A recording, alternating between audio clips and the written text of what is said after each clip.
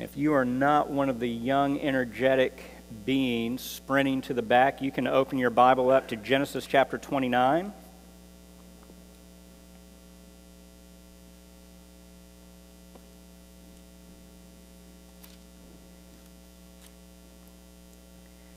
Let me just sort of tell you what we're going to be doing before we read and go into the passage.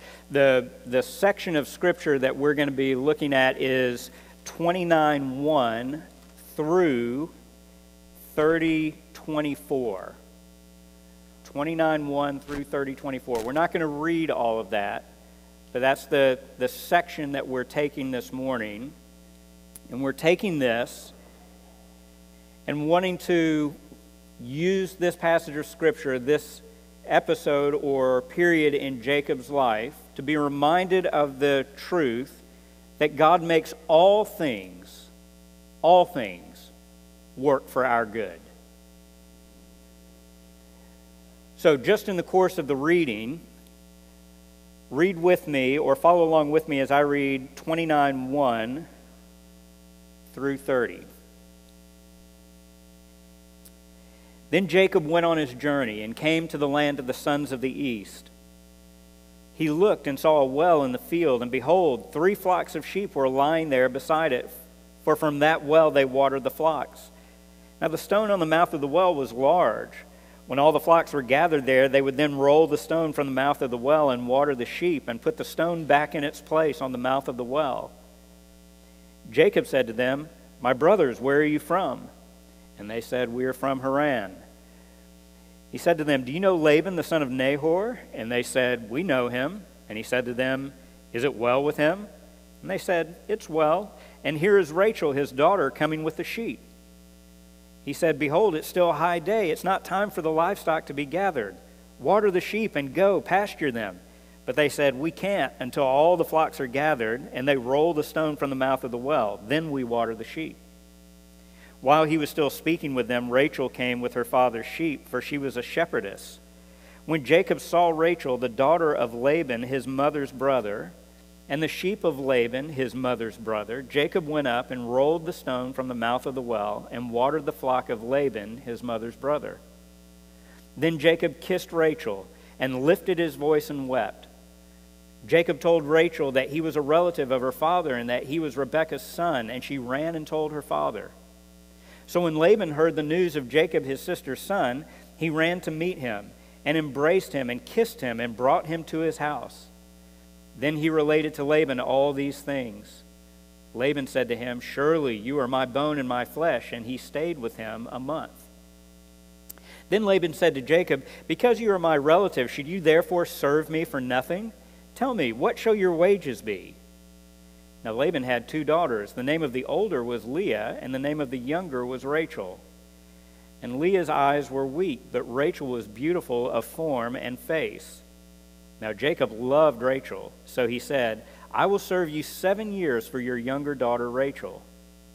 Laban said, "It's better I give her to you than to give her to another man. Stay with me." So Jacob served 7 years for Rachel, and they seemed to him but a few days, because of his love for her. And all the ladies sigh. Oh. Verse 21, Then Jacob said to Laban, "Give me my wife, for my time is completed, that I may go into her." Laban gathered all the men of the place and made a feast. Now in the evening he took his daughter Leah and brought her to him, and Jacob went into her. Laban also gave his maid Zilpah to his daughter Leah as a maid. So it came about in the morning that, behold, it was Leah. And he said to Laban, "What is this you have done to me? Was it not for Rachel that I served with you? Why then have you deceived me?" But Laban said, "It's not the practice in our place to marry off the younger before the firstborn. Complete the week of this one, and we will give you the other also for the service which you shall serve with me for another 7 years." Jacob did so, and completed her week, and he gave him his daughter Rachel as his wife. Laban also gave his maid Bilhah to his daughter Rachel as her maid. So Jacob went into Rachel also, and indeed he loved Rachel more than Leah, and he served with Laban for another 7 years. This is God's word to us. Let's pray. Father, whether we are the ones sinning or are the ones who are sinned against, may we continue to fix our eyes upon you for grace. May we know for certain that where sin abounds, grace abounds all the more because of the favor that is ours in Jesus Christ, who has suffered and paid the full price for the penalty of our sin so that we can know for certain that we owe you no debt, that there is nothing lacking, and that even when we encounter hardship and difficulties, you bring it our way only to refine us and to make us more like Jesus. Thank you for your word in this time that we have, and it's in the name of your Son that we pray. Amen. God makes all things work for our good. 2 points, if you are a note-taking person or if you're taking mental notes. The way that this breaks down, we read the passage that essentially covers the first point that we're going to make, and then we're going to look briefly at what happens after Jacob ends up with not with one wife but with 2 wives, and children are born to him. But we're going to break it down this way. Number 1, God blesses his people through discipline. God blesses his people through discipline. And number 2, God blesses his people in chaos and misery. That is to say, it's not the chaos and misery that is a blessing, but that he blesses us even while we're in chaos and misery. Do you get that? Okay? So God blesses his people through discipline, and he blesses his people even in chaos and misery.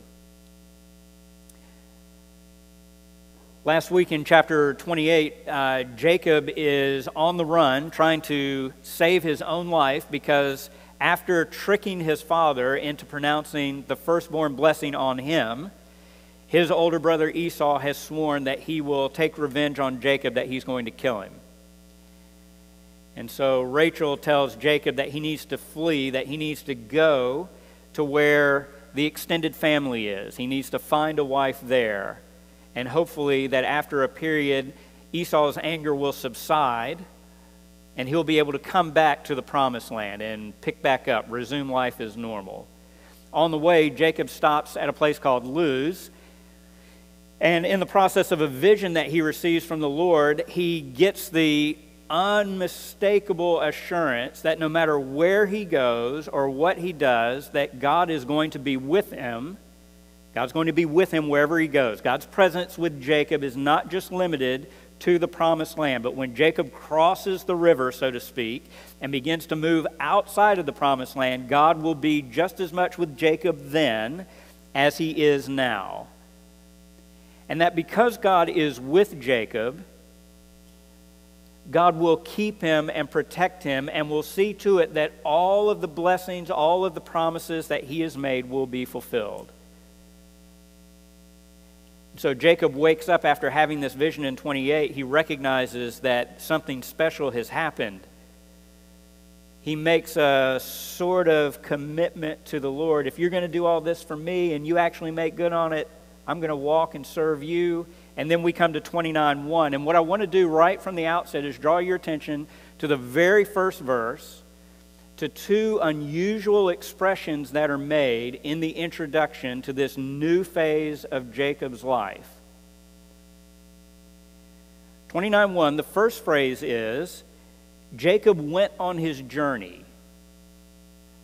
Now, some of you may have a marginal reading or a little footnote that tells you that the more literal or wooden translation of this Hebrew phrase is, then Jacob picked up his feet and journeyed to the land of the east. This is the only place in the Old Testament where you have this expression of someone picking up their feet, rather than the Old Testament just saying, or rather than the author just saying, he walked, or he traveled, or he went.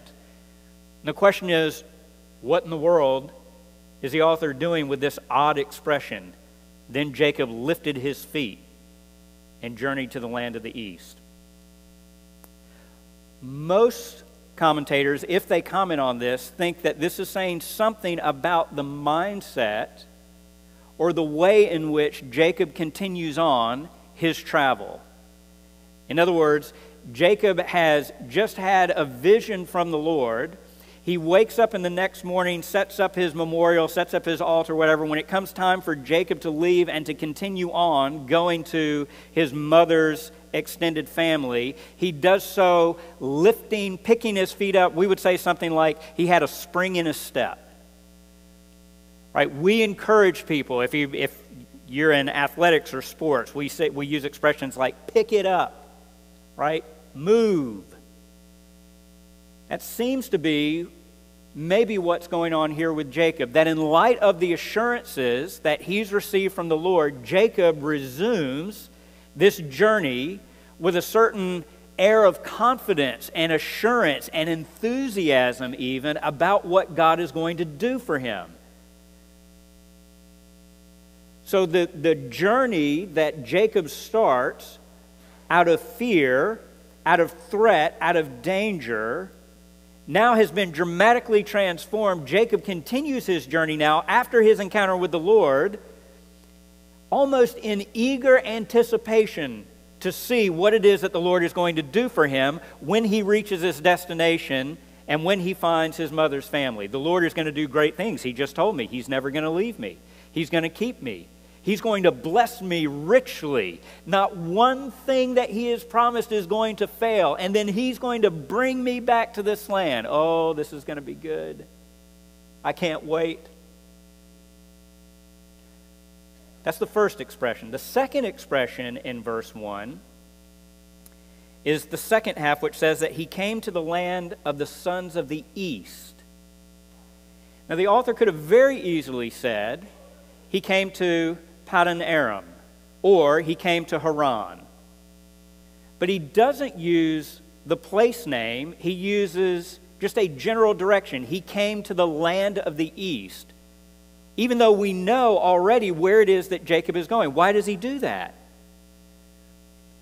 Well, one of the interesting patterns in Genesis is that almost every time someone is said to move east, it's always within a setting of judgment or danger or alienation. So all the way back in Genesis 3 and 4, when Adam and Eve are expelled from the garden, they are expelled eastward. God places his cherub on the east side of the garden, making sure that they do not get back in. They're being pushed eastward. When Cain murders Abel and has to bear the punishment or the consequences of his sin, he is said to leave the presence of the Lord and travels east before he settles down. When Abraham and Lot part ways in Genesis chapter 13, we're told that Lot moves east and settles in the vicinity of Sodom. And even before that, I did this out of order, sorry. Chapter 11, before the episode of the Tower of Babel, we're told that the people who try to build the tower travel eastward before they settle in the land of Shinar and begin to build the temple. In all of those instances, when someone is moving east, it's because something bad has happened or something bad is about to happen. So do you see the tension that starts off right in the first verse? On the one hand, Jacob is picking his feet up, presumably enthusiastic about the guarantee that God is going to meet his travel, meet his effort with every kind of blessing and success. On the other hand, the author tells us, yes, but he's picking up his feet and he's moving east. That's ominous. That's foreboding. So which is going to win out? Is Jacob going to find that he has good reason to have pep in his step? Or is he going to find that what he anticipates does not come to fruition, and that rather than a time of blessing, he's suffering through a time of exile and alienation? So you track on with the story. And initially, things seem to go pretty well. He reaches his destination, and it just so happens that he arrives at the very place, at the very time that his future bride-to-be is coming out with a herd of sheep to water them. We would say that's not a coincidence. And in fact, if you read what Jacob does, when Jacob goes down and when he moves the large stone on his own and he waters the flock, you start to hear and see that there's a lot of similarity between what Jacob is doing in his interaction with Rachel and what Abraham's servant did in his interaction with Rebekah. Right? They both meet the future bride-to-be at a well. There's a lot of watering that's involved in the story.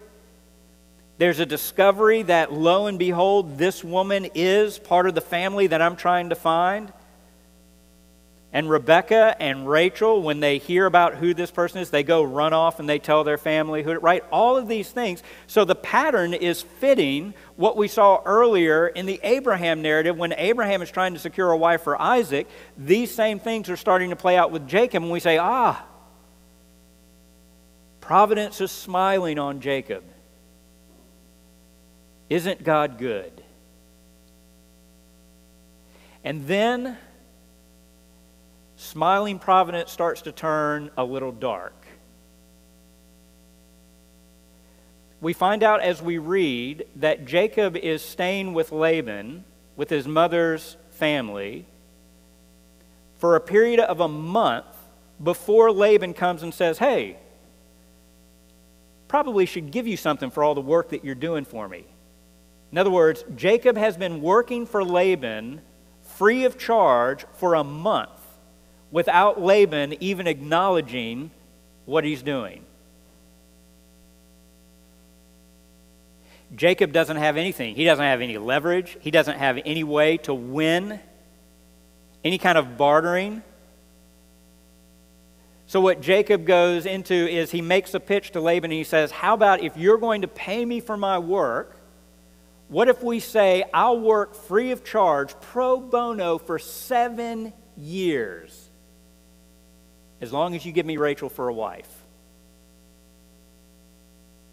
7 years of unpaid labor to get a wife.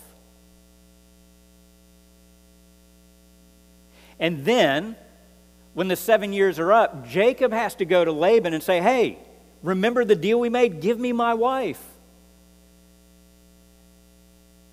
And Laban goes and he makes a big party. And then in probably the climax of this episode, Jacob the deceiver is deceived himself. Remember Jacob, the one who took advantage of his blind old father, who presented himself as someone that he was not? Jacob then has the tables turned on him. In the dark, unable to see the woman who is given to him, who's brought into his tent, he takes Leah and not Rachel. Laban passes off one daughter for another daughter. And now, after working 7 years unpaid, presumably for Rachel, what does Jacob do? He's already consummated the marriage to Leah. He can't trade her in.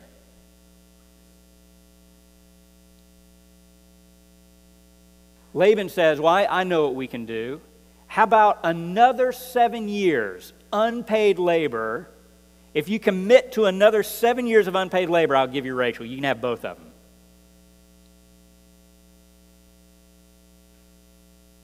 14 years of unpaid labor.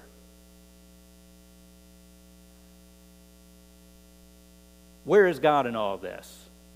Where is God when Jacob is being taken advantage of? Where is God when Jacob is about to be tricked and deceived? Why doesn't God call out to Jacob and say, Jacob, don't go in that tent. That ain't her. Why does God let him walk blindly into that situation? Well, one answer would be that God is intending for Jacob to reap what he sows. There's a certain poetic justice that seems to happen here, that in the same way that Jacob sinned against his father and his family, he is now being sinned against. The tables are being turned on him. I think there's little doubt that the author has in mind that at least in this twist or turn of events, that there is some measure of God's discipline that is being brought to bear on Jacob for his sin.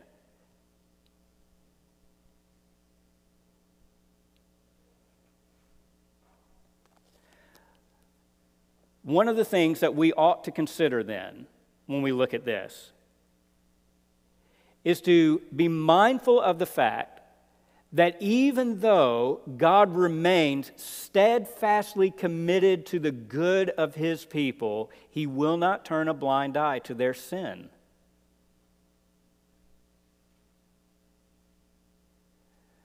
And because he remains steadfast in his union and relationship and covenant with them, there is a strange sort of assurance that ought to come to God's people to say, even when God must deal with me according to my sins, I know that he does it for my good and not because he is getting ready to cast me aside. It's tough love. He disciplines us for our good, Hebrews tells us, so that we would share in his righteousness.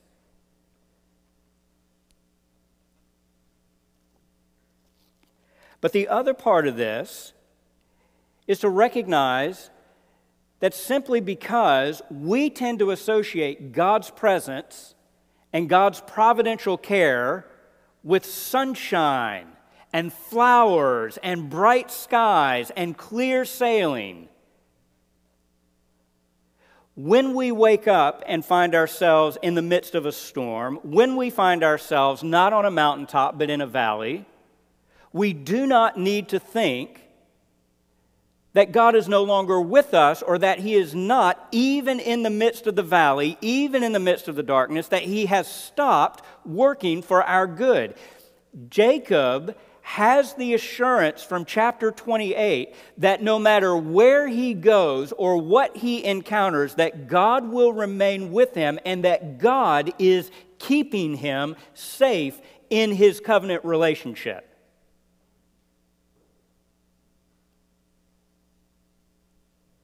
God does not speak to Jacob in chapter 29.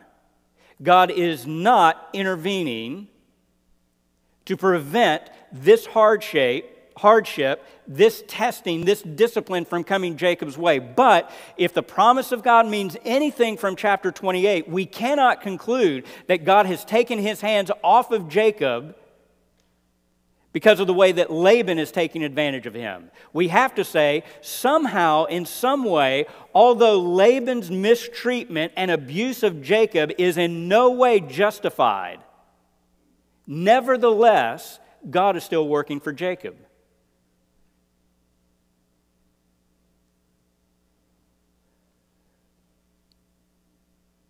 This is one of the hardest lessons to learn in the Christian life.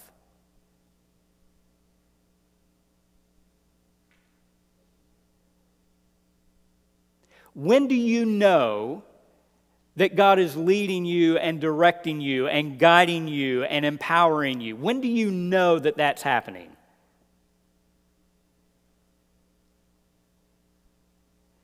You know that God is doing that when you're successful.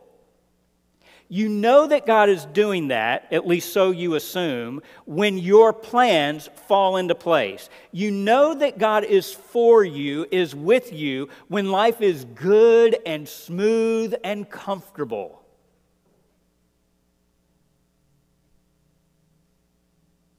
But what about when an unexpected death comes? What happens when a marriage falls apart? What happens if you lose a child? What happens if you lose a job? What happens if you're sinned against? What if someone takes advantage of you in a horrific way? Then what? Is God for you then? He better be.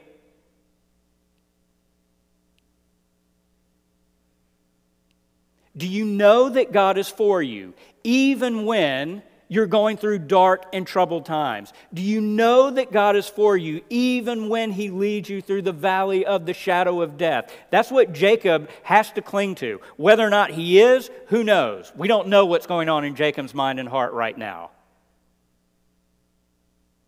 But it's very obvious that while God is leading and ordering every step that Jacob takes, He is still nonetheless ordering Jacob's steps to come not just to Rachel, but to Laban. God is the one who has brought Jacob to this time of discipline and testing and trial. But again, not because God is intending to destroy Jacob or to abandon him. This has to be for his good. Hold your place here and go to Isaiah chapter 43.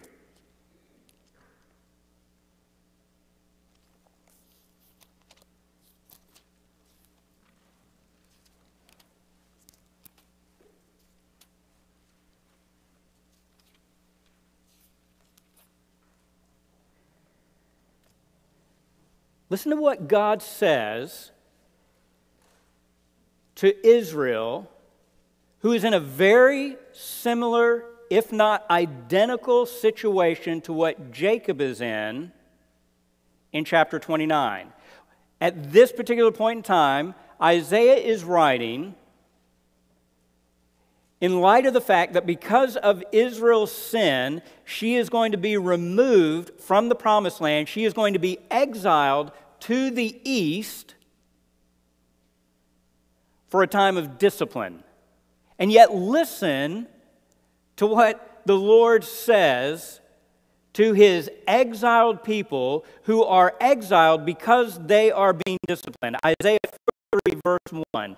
But now, thus says the Lord, your Creator, O Jacob, and He who formed you, O Israel, do not fear, for I have redeemed you.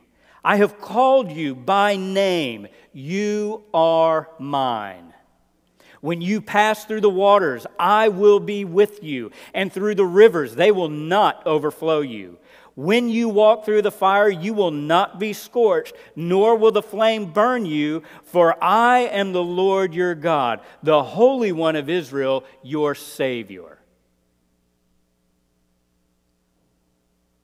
Do you catch that? He's not saying that Israel will not have to pass through the waters. He's not saying that Israel will not have to pass through the fire. What he is saying is that when you pass through the water, when you pass through the fire, I will be as much with you then as what I was when I was with you in the promised land.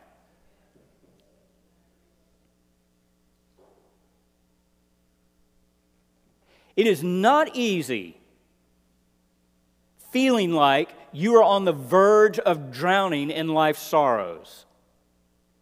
It is not easy when it seems and feels as if God has hidden Himself from you, when God is silent, when you are begging and pleading with God to see something, some sign of good. And God remains content just to simply say, I have promised that I will not leave you or forsake you. That promise was good yesterday, it's good today, and it is good for the duration of your life. Whether or not you hear me speak it in a fresh, new way or not, the truth remains, I have spoken, I have promised, I have said it.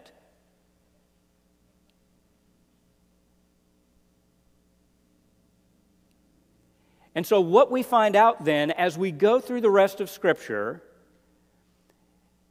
is that whether God is disciplining His people because of their sin, He needs to correct them, or whether He's disciplining them as a form of training, it's formative, He's equipping them, that both in correction and in formation, everything that God brings our way is ultimately for our good, for our blessing, and our greater joy.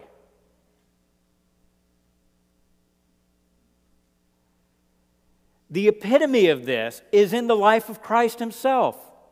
Christ is baptized in the Jordan River. He comes up out of the water. There's an audible voice from heaven that says, "This is my Son, in whom I am well pleased."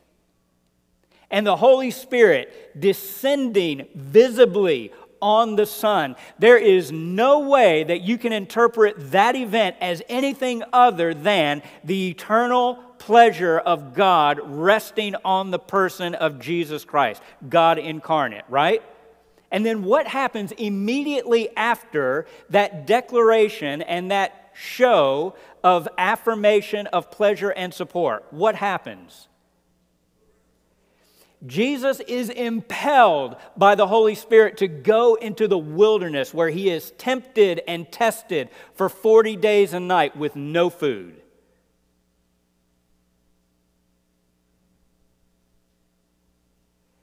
Does the favor that the Father has for His Son, does it only cover Jesus when He's in the water? What happens when Jesus comes out of the water? Does He still have the Father's favor? What happens when Jesus goes out into the wilderness alone by Himself to have to face and deal with the onslaught of the enemy? Does He still have His Father's favor? What about when Jesus is hanging, suffering, miserable, humiliated on the cross? Does He still have His Father's favor? Yes.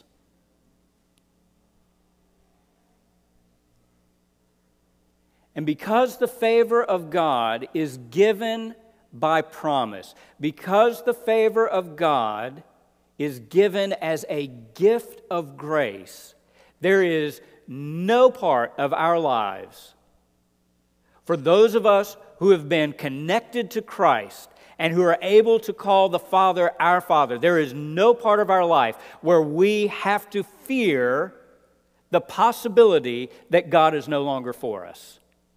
Even when people oppose us, God is using their opposition to do something good for us. Turn to 1 Peter chapter 4.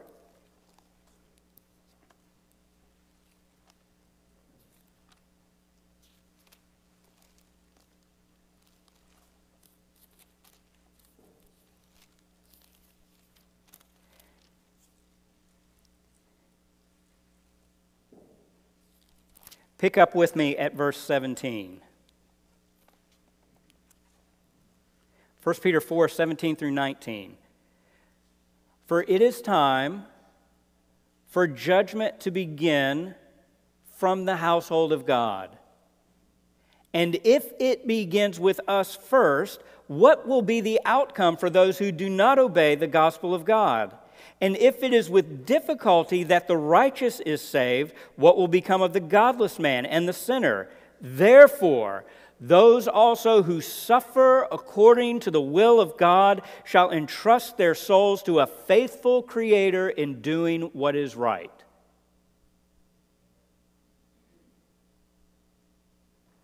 God disciplines and corrects His people as much today as He did with Jacob back in Genesis 29. But He disciplines us for our good to prepare us for greater blessings that lie ahead of us in the future. So Peter says a little bit later, skip ahead to chapter 5, verse 10.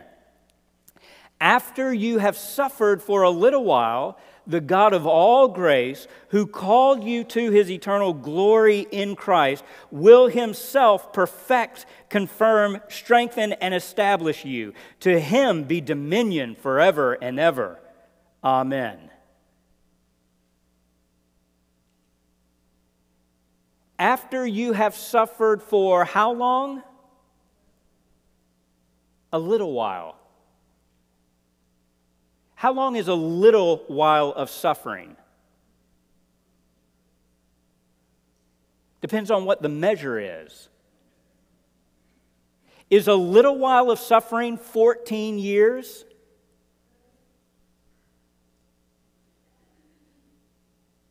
Is a little while of suffering 20 or 25? A little while of suffering may in fact be most of your life, because a little while of suffering is being compared, measured to eternal glory. How long is 70 or 80 years in comparison with endless ages? Would you say that 70 or 80 years constitutes a little while? After you have suffered for a little while, the one who called you to his eternal glory will give it to you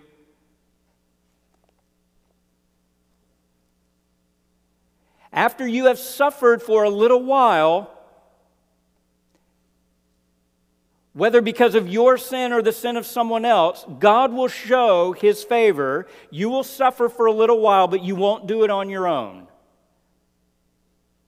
And in fact, what we see going back to Genesis is that the suffering that Jacob encounters at the hands of Laban, because God is the one who has brought Jacob to this point, because this is God's work to purify, refine, and correct Jacob, everything that Laban does actually ends up working to the long-term advantage of Jacob.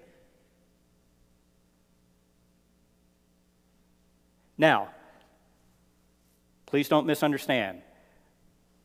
It works to Jacob's long-term advantage because instead of one wife, he gets 2 wives. I'm not advocating that kind of blessing. Along with the 2 wives, he gets 2 maidservants who come along as gifts. And so there are 4 women who ultimately end up bearing children for Jacob. That's a mess.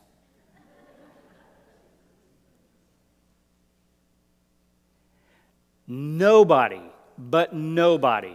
wants to be in Jacob's position as you continue to read through chapter 29 into chapter 30. But here's the point. We're going to turn there in a minute, and we're going to look at the mess that Jacob is in. But the point is simply this, that even with all of the messiness, all of the uncertainty, all of the opposition, and the underhanded dealings, there's coming a point in time when Jacob is going to make it through this period of his life, through the Laban years.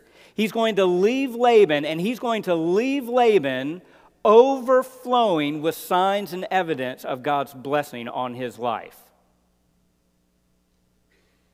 Not in spite of the persecution, precisely because of the persecution.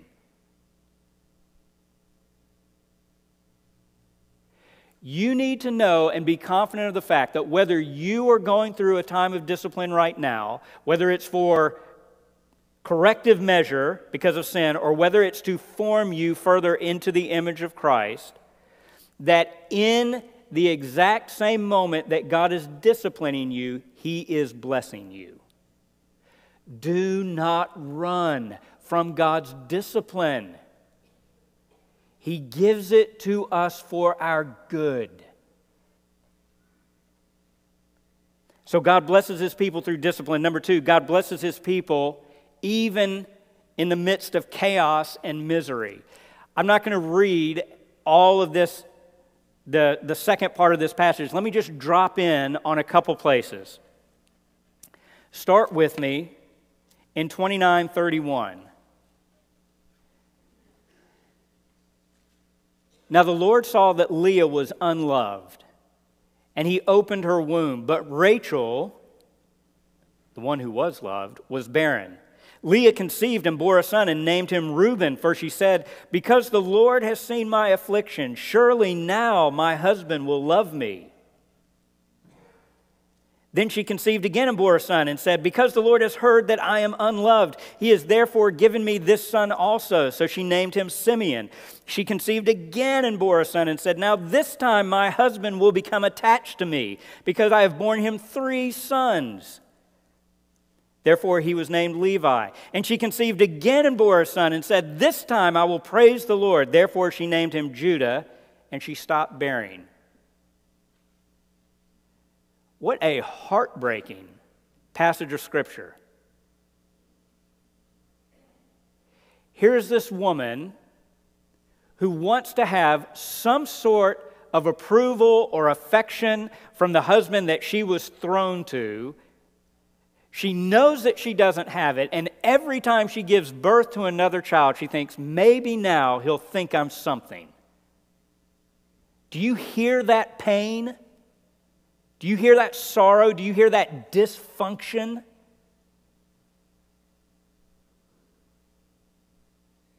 Meanwhile, the woman that Jacob does love is barren. She doesn't have any children. So you drop in on Rachel and Jacob in chapter 30. When Rachel saw that she bore Jacob no children, she became jealous of her sister, and she said to Jacob, "Give me children or I'll die." How in the world do you live up to that? Right? Give me children or I die. Then Jacob's anger burned against Rachel, and he said, "Am I in the place of God who has withheld from you the fruit of the womb?" And so Rachel says, "Here, take my servant. If she gets pregnant, we'll count her kid as my kid." And then you read a little bit later on, and the women begin to get into a bartering match. Who's going to get Jacob tonight? Who's going to get him the next night? This is God's chosen man, Jacob, and his family. You want this for your life?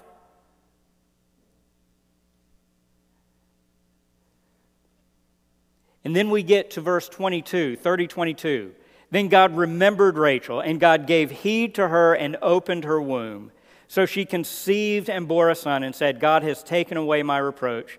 She named him Joseph, saying, "May the Lord give me another son."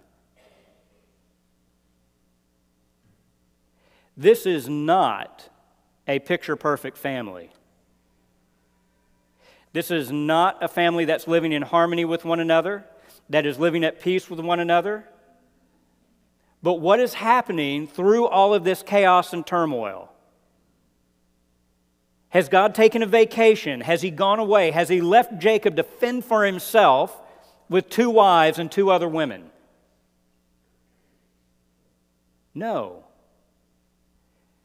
In spite of the mess, in spite of the chaos, what we're to understand is that God is working through the chaos, through the turmoil, through all of the hurt, through all of the sorrow. God is working through these circumstances, and he is building up his family, his people. He is adding to their number. He is filling them out. Again, not in such a way that this carnage and relational dysfunction is to be excused or is to be imitated, not in any way.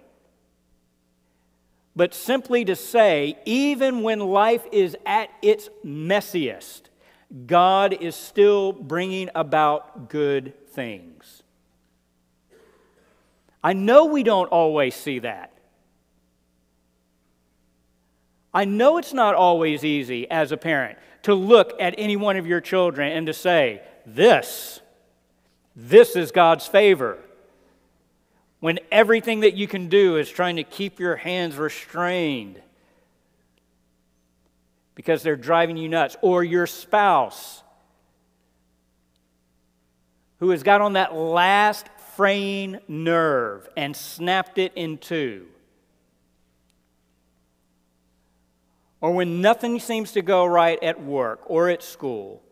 when your plans and your hopes and your dreams for your career or for where life was going to take you, when all of that is falling flat, I know it's not easy. I know it's not likely that you look at that and you instinctively think God is doing good things, but He is.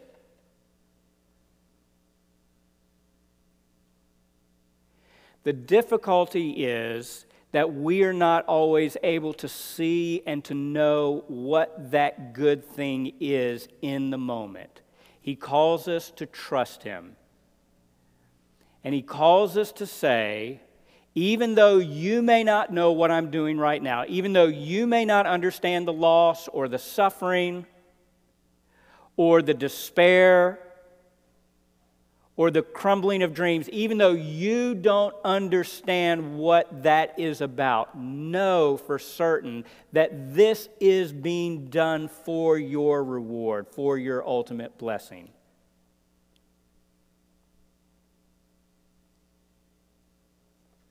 Turn one more time to 1 Peter.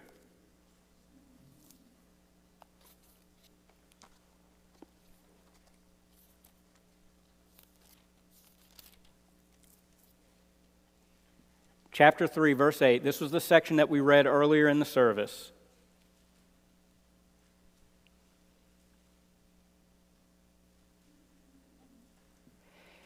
If we can know for certain that no matter what we're encountering in life, God is working His blessing out in small ways, in big ways, in seen and unseen ways, what does that do? How does that shape the way that we live life together?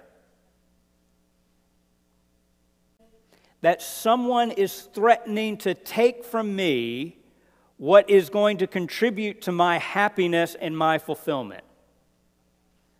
And because I feel like my happiness or my fulfillment is being threatened, I lash out or I attack or I push back. I fight, I scratch, I claw, I cling. There's only one blessing out there, and I got to make sure that I get it.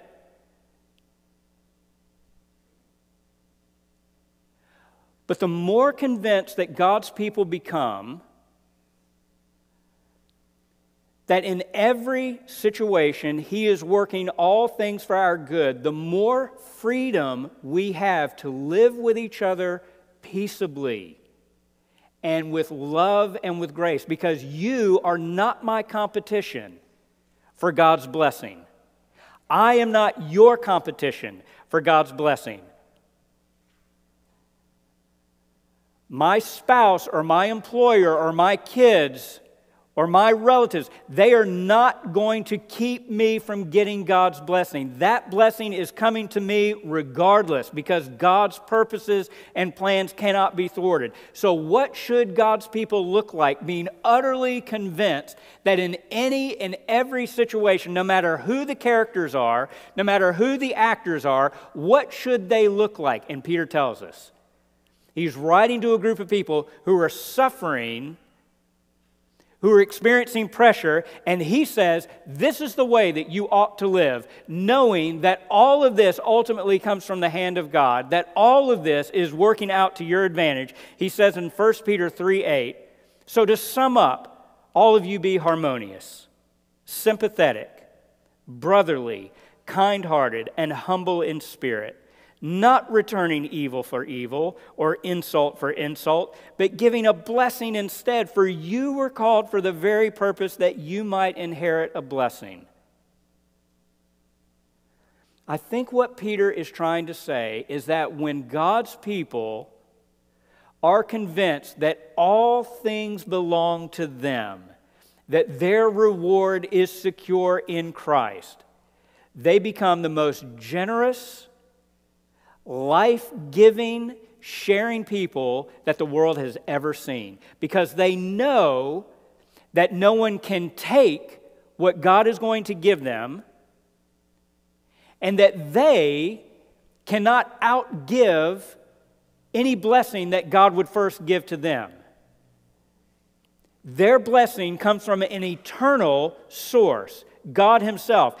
every single day that God gives something to you, He has not in any way, it boggles the mind, God never diminishes in any way. He is always maximally full of joy and pleasure and blessing and kindness. He will pour His grace out on us infinitely in the ages to come, and He will never reach a point where He starts to run low. If that's the line of blessing that you and I are tapped into, how can we not be overflowing with goodness and kindness to other people? The Laban in your life does not threaten your blessing. The Rachel or the Leah are not your competition for God's blessing. God gives that to you freely because He has given you all things in Jesus Christ. So as we turn our attention to the Lord's Supper, we're reminding ourselves of the fact that every time we come and we take just a little taste of the bread and a little taste of the juice,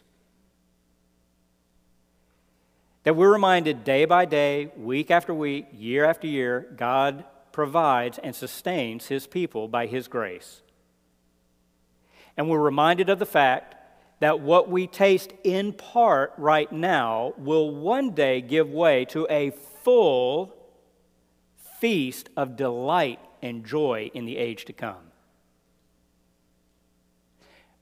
Men, if you are going to help distribute the elements, would you come forward, please?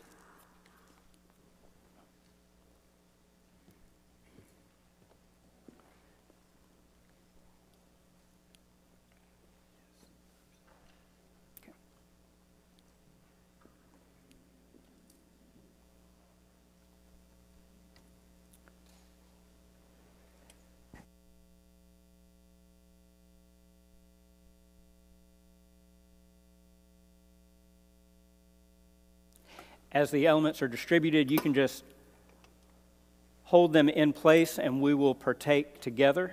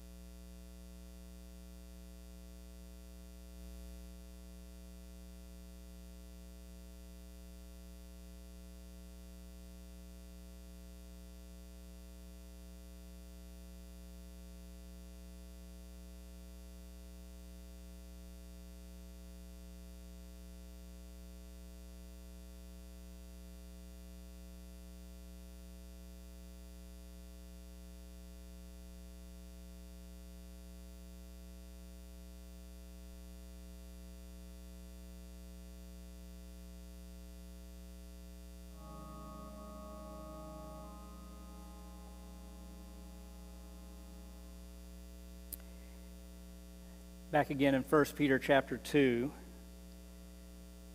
verses 21 through 25, Peter says this, For you have been called for this purpose, since Christ also suffered for you, leaving you an example for you to follow in his steps, who committed no sin, nor was any deceit found in his mouth. And while being reviled, he did not revile in return. While suffering, he uttered no threats, but kept entrusting himself to him who judges righteously.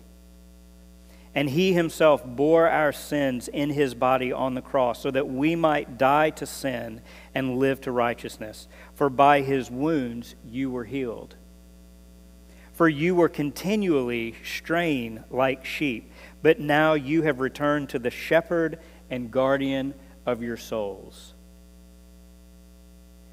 When we share in the Lord's Supper together, one of the things that we are reminded of is that the bread that represents the body of Christ, the juice, the cup that represents his blood poured out for us, that was suffering to the nth degree, suffering that we cannot imagine, suffering that was undeserved as far as Christ was concerned.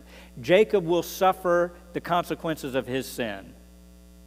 We will suffer the consequences of our sin and our error as we make life more complicated, more painful, more grievous than what it needs to be. Christ went to the cross not suffering because of anything that he had done, but suffering because of what we did.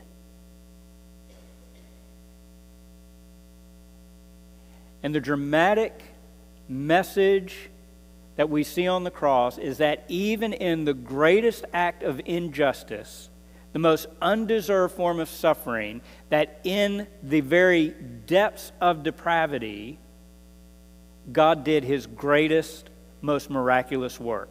He made sinners like you and me his sons and daughters. If God can take the suffering of his Son and by design use it to accomplish infinite reward, how much more certain can you and I be that the lesser sufferings that we encounter in this life will also work to our eternal reward as well? So if you'll take the wafer, the bread, and remember that Christ was broken so that you could have the hope of being made whole, take and eat.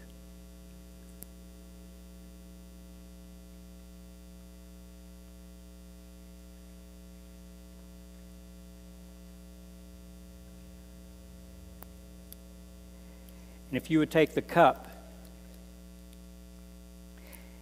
and remember that Christ poured out his life in full so that you could have life and have it abundantly.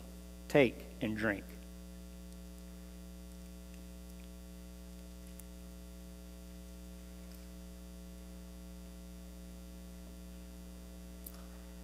Bow with me in prayer.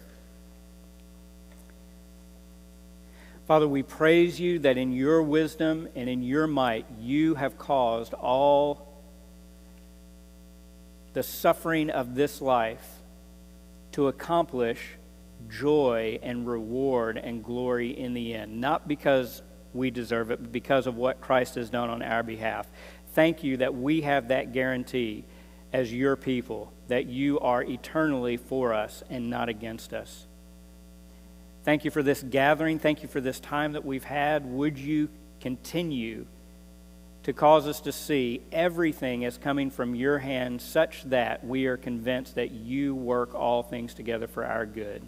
And it's in the name of our risen Savior that we ask this. Amen. Before we close out with a song, I'm going to ask Banks to come up and make an announcement for us. I'll be standing at the door at the conclusion of the service. If you are here in this service, sorry, Banks, I brought you up and then continued to talk.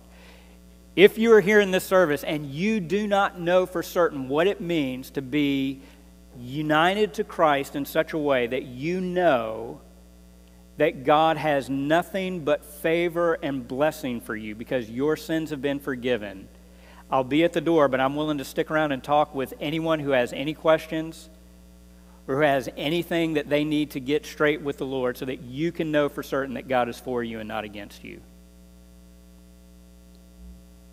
Go ahead, thanks.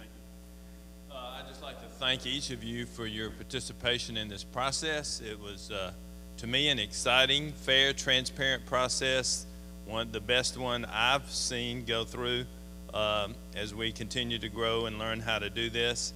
I'd like to tell you excitedly that JT has been affirmed by 98% of the body.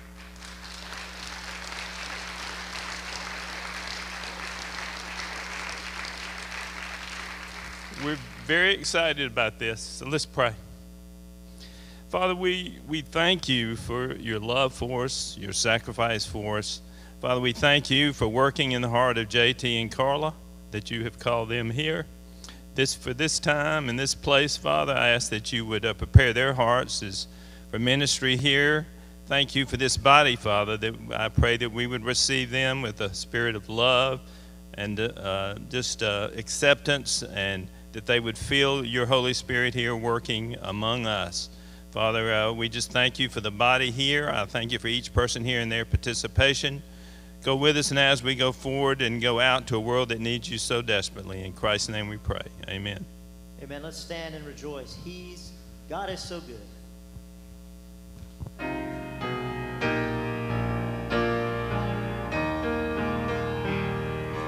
God is so good. God is so good. God is so good. He's so good to. I praise his name. I praise his name. I praise his name. I praise his name. He's so good to me. Amen. You're dismissed.